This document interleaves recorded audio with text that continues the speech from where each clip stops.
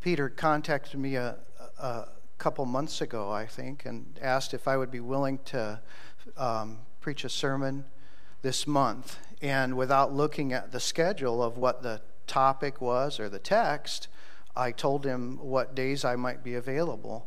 And so we settled on today, and at the same time, then I learned what the topic was. And it's not one I don't think I've ever chosen to preach on Judgment Day as something I was drawn to do. But that's part of the benefit of being systematic in our study of God's Word, is it forces us to preach or to study things that are not our favorite topics, things that God has spoken, and they are real, they are true, but they may not be that appetizing for us initially. But they're always nourishing. They're always good for us. It reminded me of what I think is probably my first exposure to any awareness of divine judgment. And it happened when I was very young. I don't know if I was 3 or 4 years old, but very, very young. I remember sitting, looking at a book that we had in the house, and I was looking at the pictures because I couldn't read anything.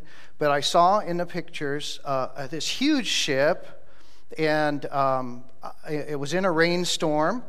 And then outside of that ship, there were people, some of them pounding on the hull of the ship and obviously in distress.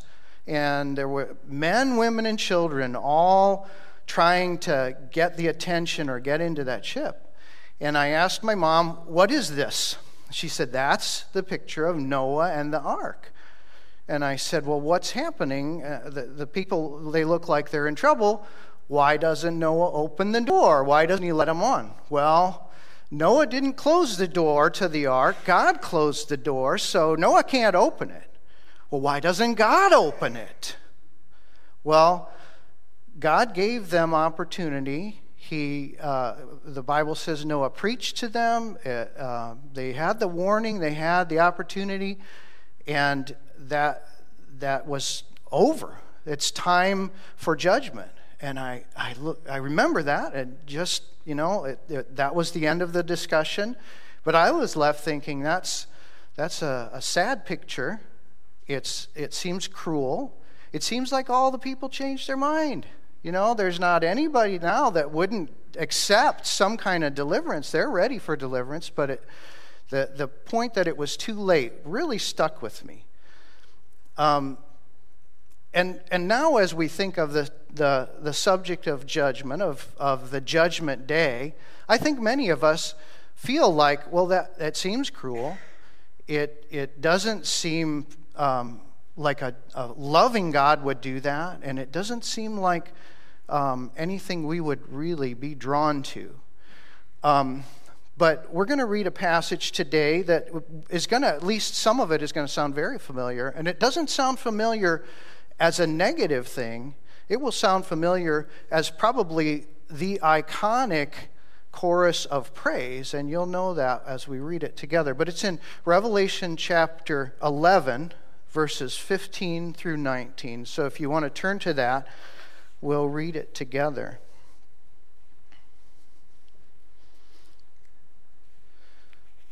And as Gaylord referred to already, an angel is blowing a trumpet, and obviously the announcement is very, very important.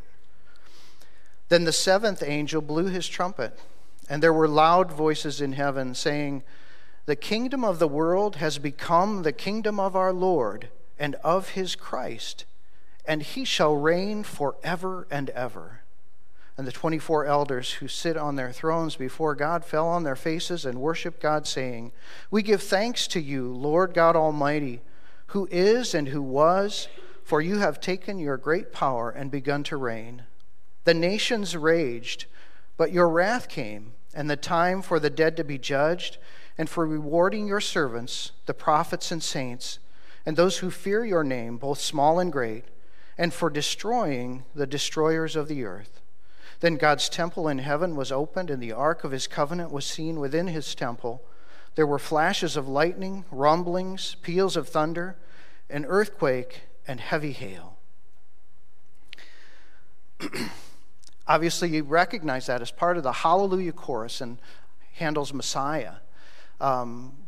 You probably can't read it without hearing the tune as well as you read it. And it's certainly a celebrated tune. It's not a mournful tune. It's not a dreaded tune.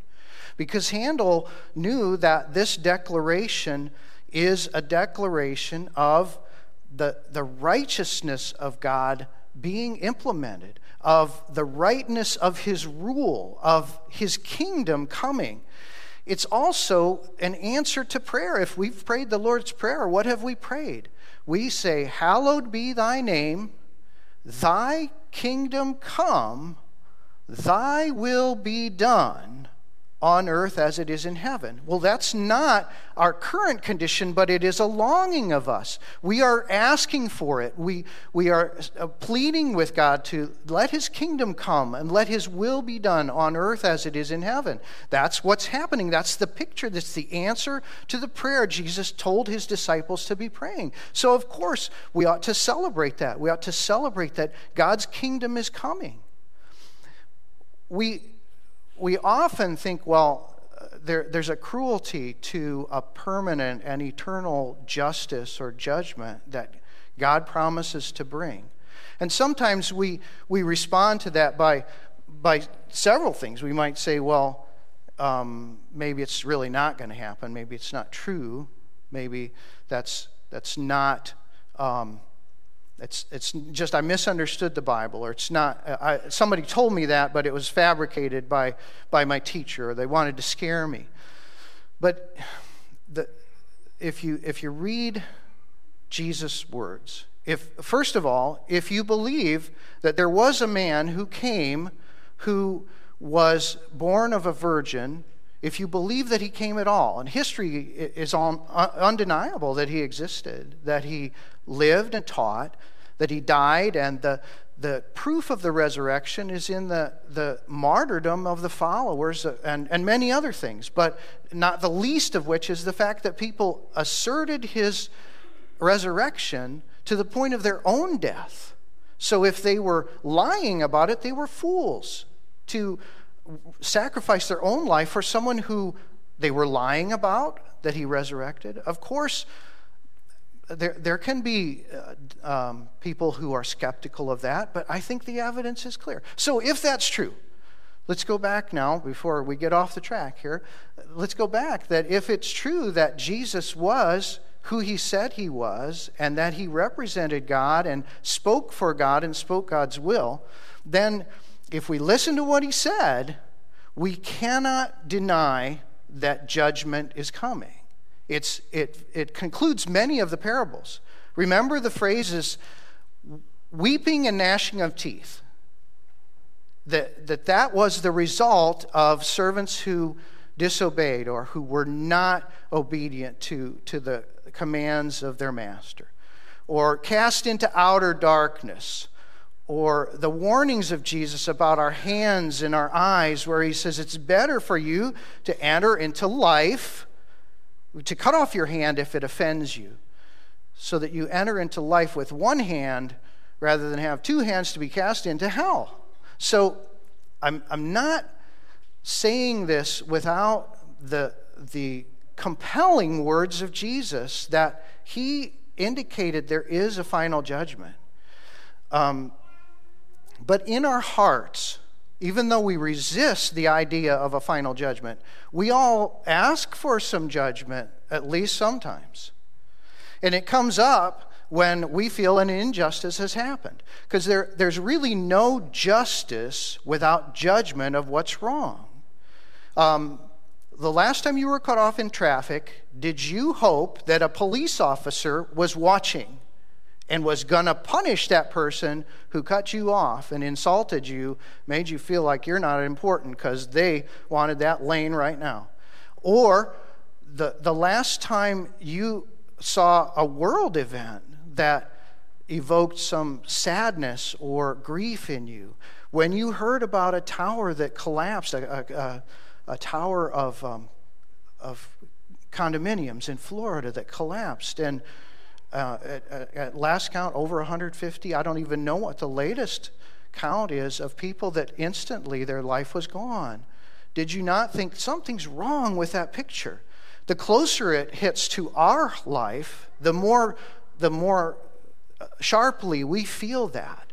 And we feel the loss. You feel it if you get a phone call, an alarming phone call of an accident or someone that you love that was instantly taken from this life. You get that feeling that something's wrong when you get news from the doctor who says, it's cancer, it's stage 4, it's terminal. Or you get that news when you watch the news and you see that millions of people have died in the last 18 months from a disease that we have been unable to completely eradicate, though we're thankful that there are less restrictions. We're thankful that we can be here together, that we can gather, that the Lord is giving us that grace. But it's a reminder that every one of us has an appointment with death. Every one of us.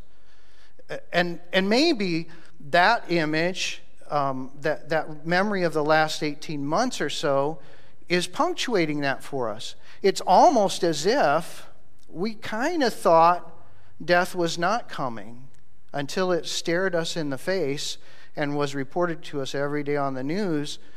And by the way, probably a lot more people in the last 18 months have died of many other things than of the COVID virus. It's another one of those things that may take our life, but something will. We don't know all the numbers every day, but I can tell you the percentage of us that will die. It's not hard to figure out. It's 100, and every one of us, it's a 1-to-1 ratio. So that certainty is something that points us to the need and the longing for something to fix what's broken. We feel that brokenness, and we long for the remedy, just like David did. In Psalm 5, he said, and this was because of a wrong against him, he said, "Lead me, O Lord, in your righteousness. Because of my enemies, make your way straight before me. For there is no truth in their mouth. Their inmost self is destruction. Their throat is an open grave. They flatter with their tongue. Make them bear their guilt, O God. Let them fall by their own counsels. Because of the abundance of their transgressions, cast them out. For they have rebelled against you." So a personal offense to us makes us want justice, makes us want God to judge rightly. When he does that, when he judges rightly, he will ultimately have to punish the wrongdoers. That is what right and wrong constitutes. What is broken has to be fixed. We can go back in the Bible's record of what was broken. It was broken in the Garden of Eden, when in Genesis chapter 3, the Bible describes how the man and the woman who were created without flaw, were put in a place without flaw and without sin, were told what to do and what not to do, and were tempted to say, well, we want to do our thing instead. We're tempted to rebel and to say, I'm going to make that decision of right and wrong for myself. I'm not going to be told what to do. And they went forward with that plan. And we are living in the results of that plan. So we are living in a condition, in a world that is in rebellion against our Creator. All of us as descendants of Adam and Eve belong to that rebellious world. The Bible says because of that, the judgment that is coming is unavoidable. That even though we can try to do things to get out of it, it will happen. And it will happen by a righteous judge. Not not just like the justice that humanity will try to implement. And I don't complain about that. I think that the justice system does the best it can. I hope it does. With the facts that are laid out before it, with the investigation that's done about motives and actions that were wrong and that resulted in a bad result, resulted in a death or a crime, that justice is pursued, and we hope it prevails. But what's imperfect about that is that the jury or the judge can't see the heart of the defendant, can't know all the circumstances, can't know all that was happening, can't exercise perfect justice because it's a human court and it's limited in its vision. But God, who has perfect vision, perfect understanding, exercises perfect justice. And so that's the reason that we rejoice at his coming, that we rejoice at him being in charge, at him being the king, at him exercising justice perfectly, so that every offense ever committed against us has a result, has a righteous result. So as we look at that, and we know it's unavoidable, part of us says, part of our heart, I think, says, well, that's good. That's good that everyone who's offended me and everything that's ever been done to me, every wrong that's ever been done, and even the hardship I've suffered is somehow going to be made right. But when we take a little bit closer look, something about that is pretty scary. Because even though many people may think we're good, and maybe by the measure that we use for each other and even for ourselves, we are good, right? Mostly I do good things. I make moral choices that benefit others. I try to be selfless. And all of those things, as we measure ourselves, we might try to say, I'm pretty good. But the problem is that a righteous and perfect judge is actually going to look in our heart and in our behavior, and he's going to say, well, you're actually one of the rebels. Actually, in your heart, your selfishness has been the offense that I'm trying to make right in this person's life and in this person's life. And by the way, your offense against me is that you have not done what I said. Even in the very first commandment I gave, to love me with all your heart, soul, strength, and mind. Have you done that? Or if we go through that list of commandments and we look at ourselves and compare ourselves to each one of those, I don't know what your score is, but mine's pretty bad. And so when I think the perfect judge is coming and perfect righteousness is coming, I'm in deep trouble. The Bible says of that condition, of that situation, O Lord, if you, O Lord, should mark iniquities, O Lord, who can stand? That's in Psalm 130, verse 3. I have to affirm that verse. I have to say that verse is right. If it's applied to me, that is true. Can I stand before a righteous God? In our text today, John is referring back to a psalm in verse 18 when he says, the nations raged. He's echoing the words of Psalm number 2, where the entire psalm talks about the rage of the nations against God. The rage of the nations that say, we're going to burst your bonds. We're not going to obey you. We're not going to do what you say. And that psalm says it this way. The nations raged and said, let us burst their bonds apart and cast away the cords from us, the things that are controlling us. We do not want God to control us. So the nations have raged against God, and we have raged against God. We have wanted to do things our own way.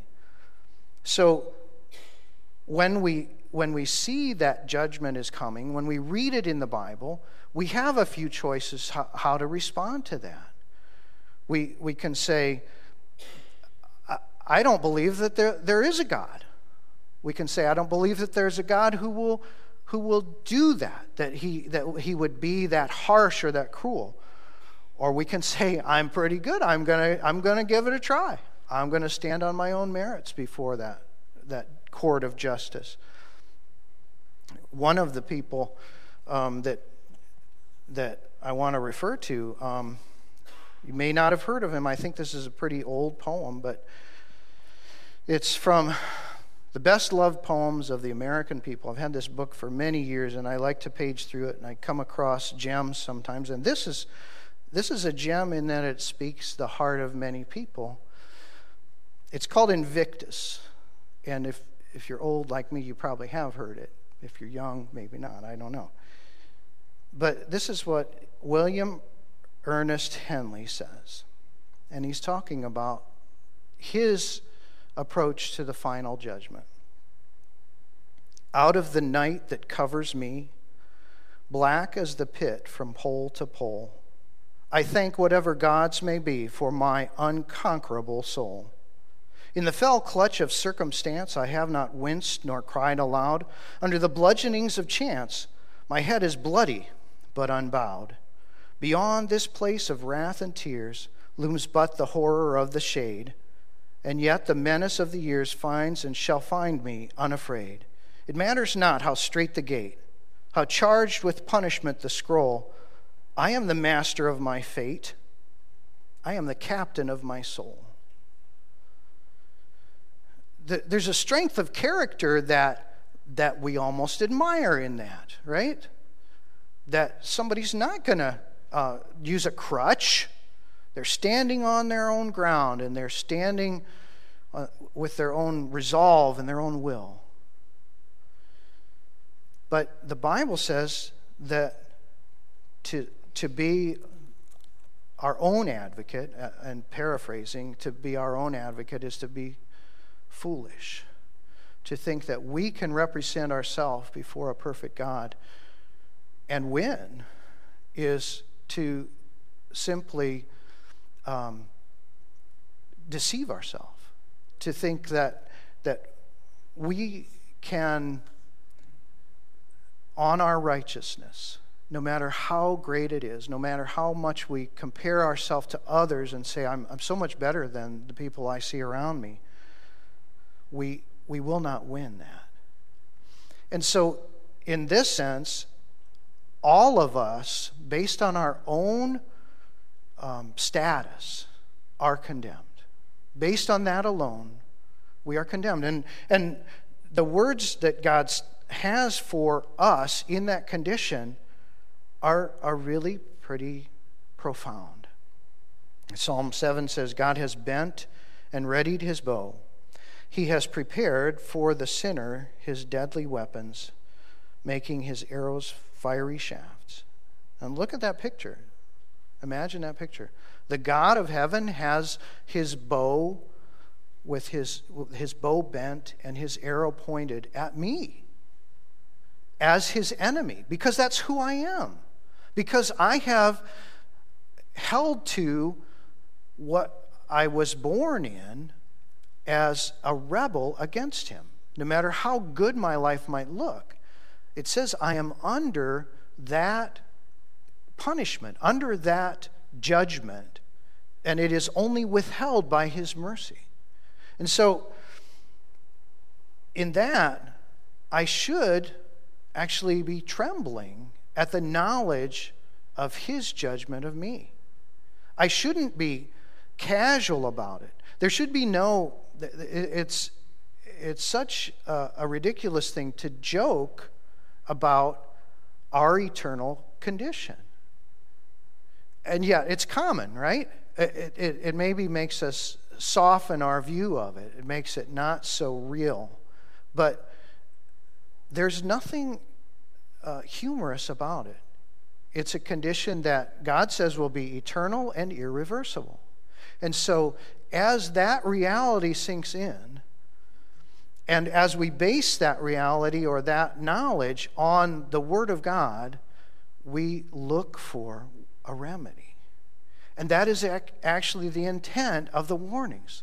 The warnings are not given just to hound us and to prematurely give us a sense of depression or a sense of dread. They're not given to us so that it will happen, so that we get just we just get a preview of what our future holds, what our eternity holds. God is not cruel to do that. He gives us those warnings out of his love. He says in Ezekiel 33, I have no pleasure, says the Lord, in the death of the wicked, but let the wicked turn from his wickedness and live.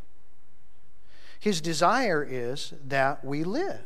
The warnings are for life. The warnings are towards redemption. They are not towards destruction.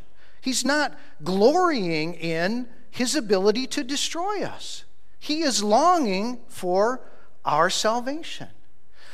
What's the proof of that? Well, how could there be more proof that God, who created the world and watched it rebel, became the only solution by his very death, so that he came here not to condemn us, but to save us.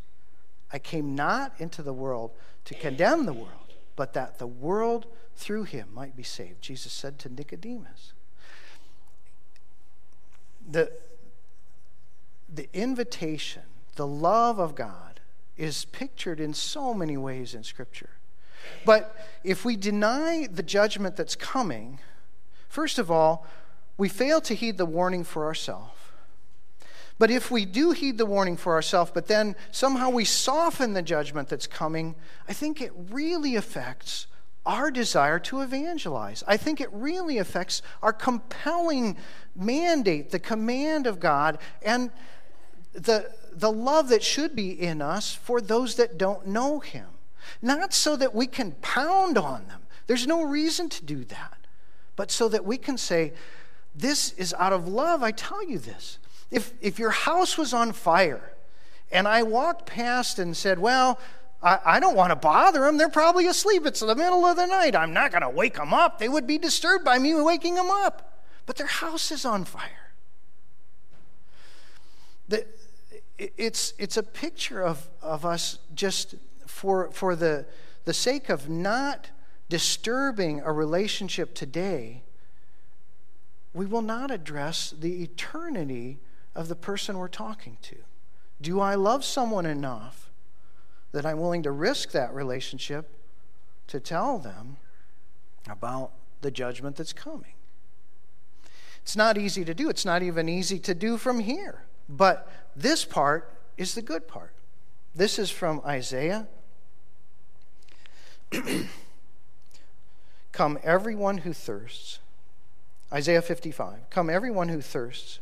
Come to the waters. And he who has no money, come, buy and eat.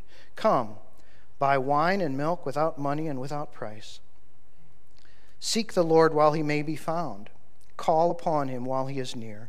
Let the wicked forsake his way, and the unrighteous man his thoughts. Let him return to the Lord, that he may have compassion on him, and to our God, for he will abundantly pardon.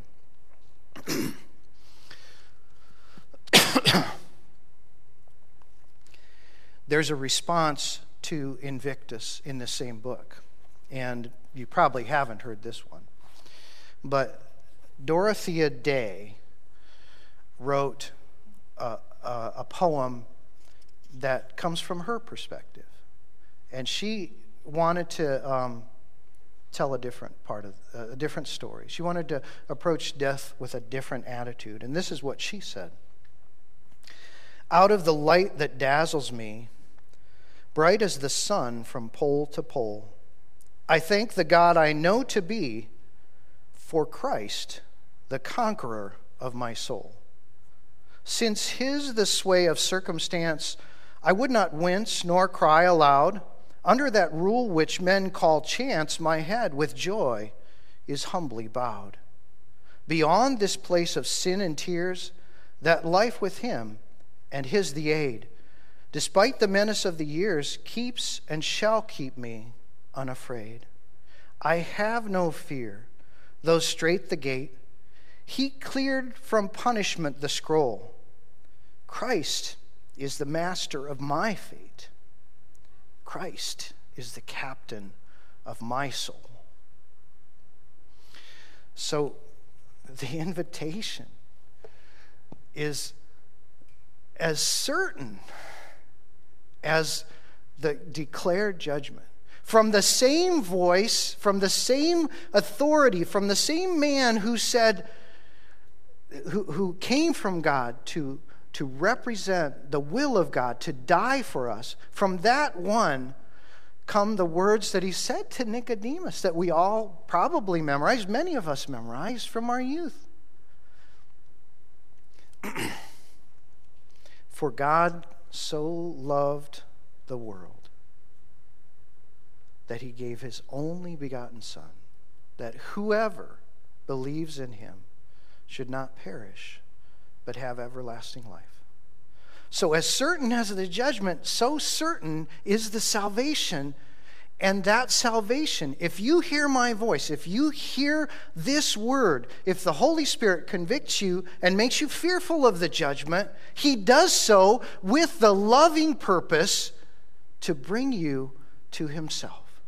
So that on this side of the grave, you reconcile with your Creator. You bow before the one who made you. You become a friend rather than a rebel to his kingdom. And you become a citizen forever and ever of his kingdom. Next week, Peter will tell us more about that part. Let's pray. Heavenly Father, we thank you that you have been gracious to tell us about the judgment that is coming. We thank you that you will rule with perfect righteousness, that you will judge with perfect righteousness. We thank you that even in our own hearts, you will make right what is wrong, but you will do it by the redemptive work of your Son, Jesus Christ. We thank you for that work, and we trust in that work. And we pray for everyone who is here, who hears this message, and who is convicted that they are not ready for that judgment. Lord, make it clear by your Spirit that you are calling them, that you want them to be yours, that you are simply asking that they bow before you and not before themselves, that they stand on your righteousness, not their own righteousness, that they come to you bankrupt but ready to receive. Lord, we thank you in Jesus' name.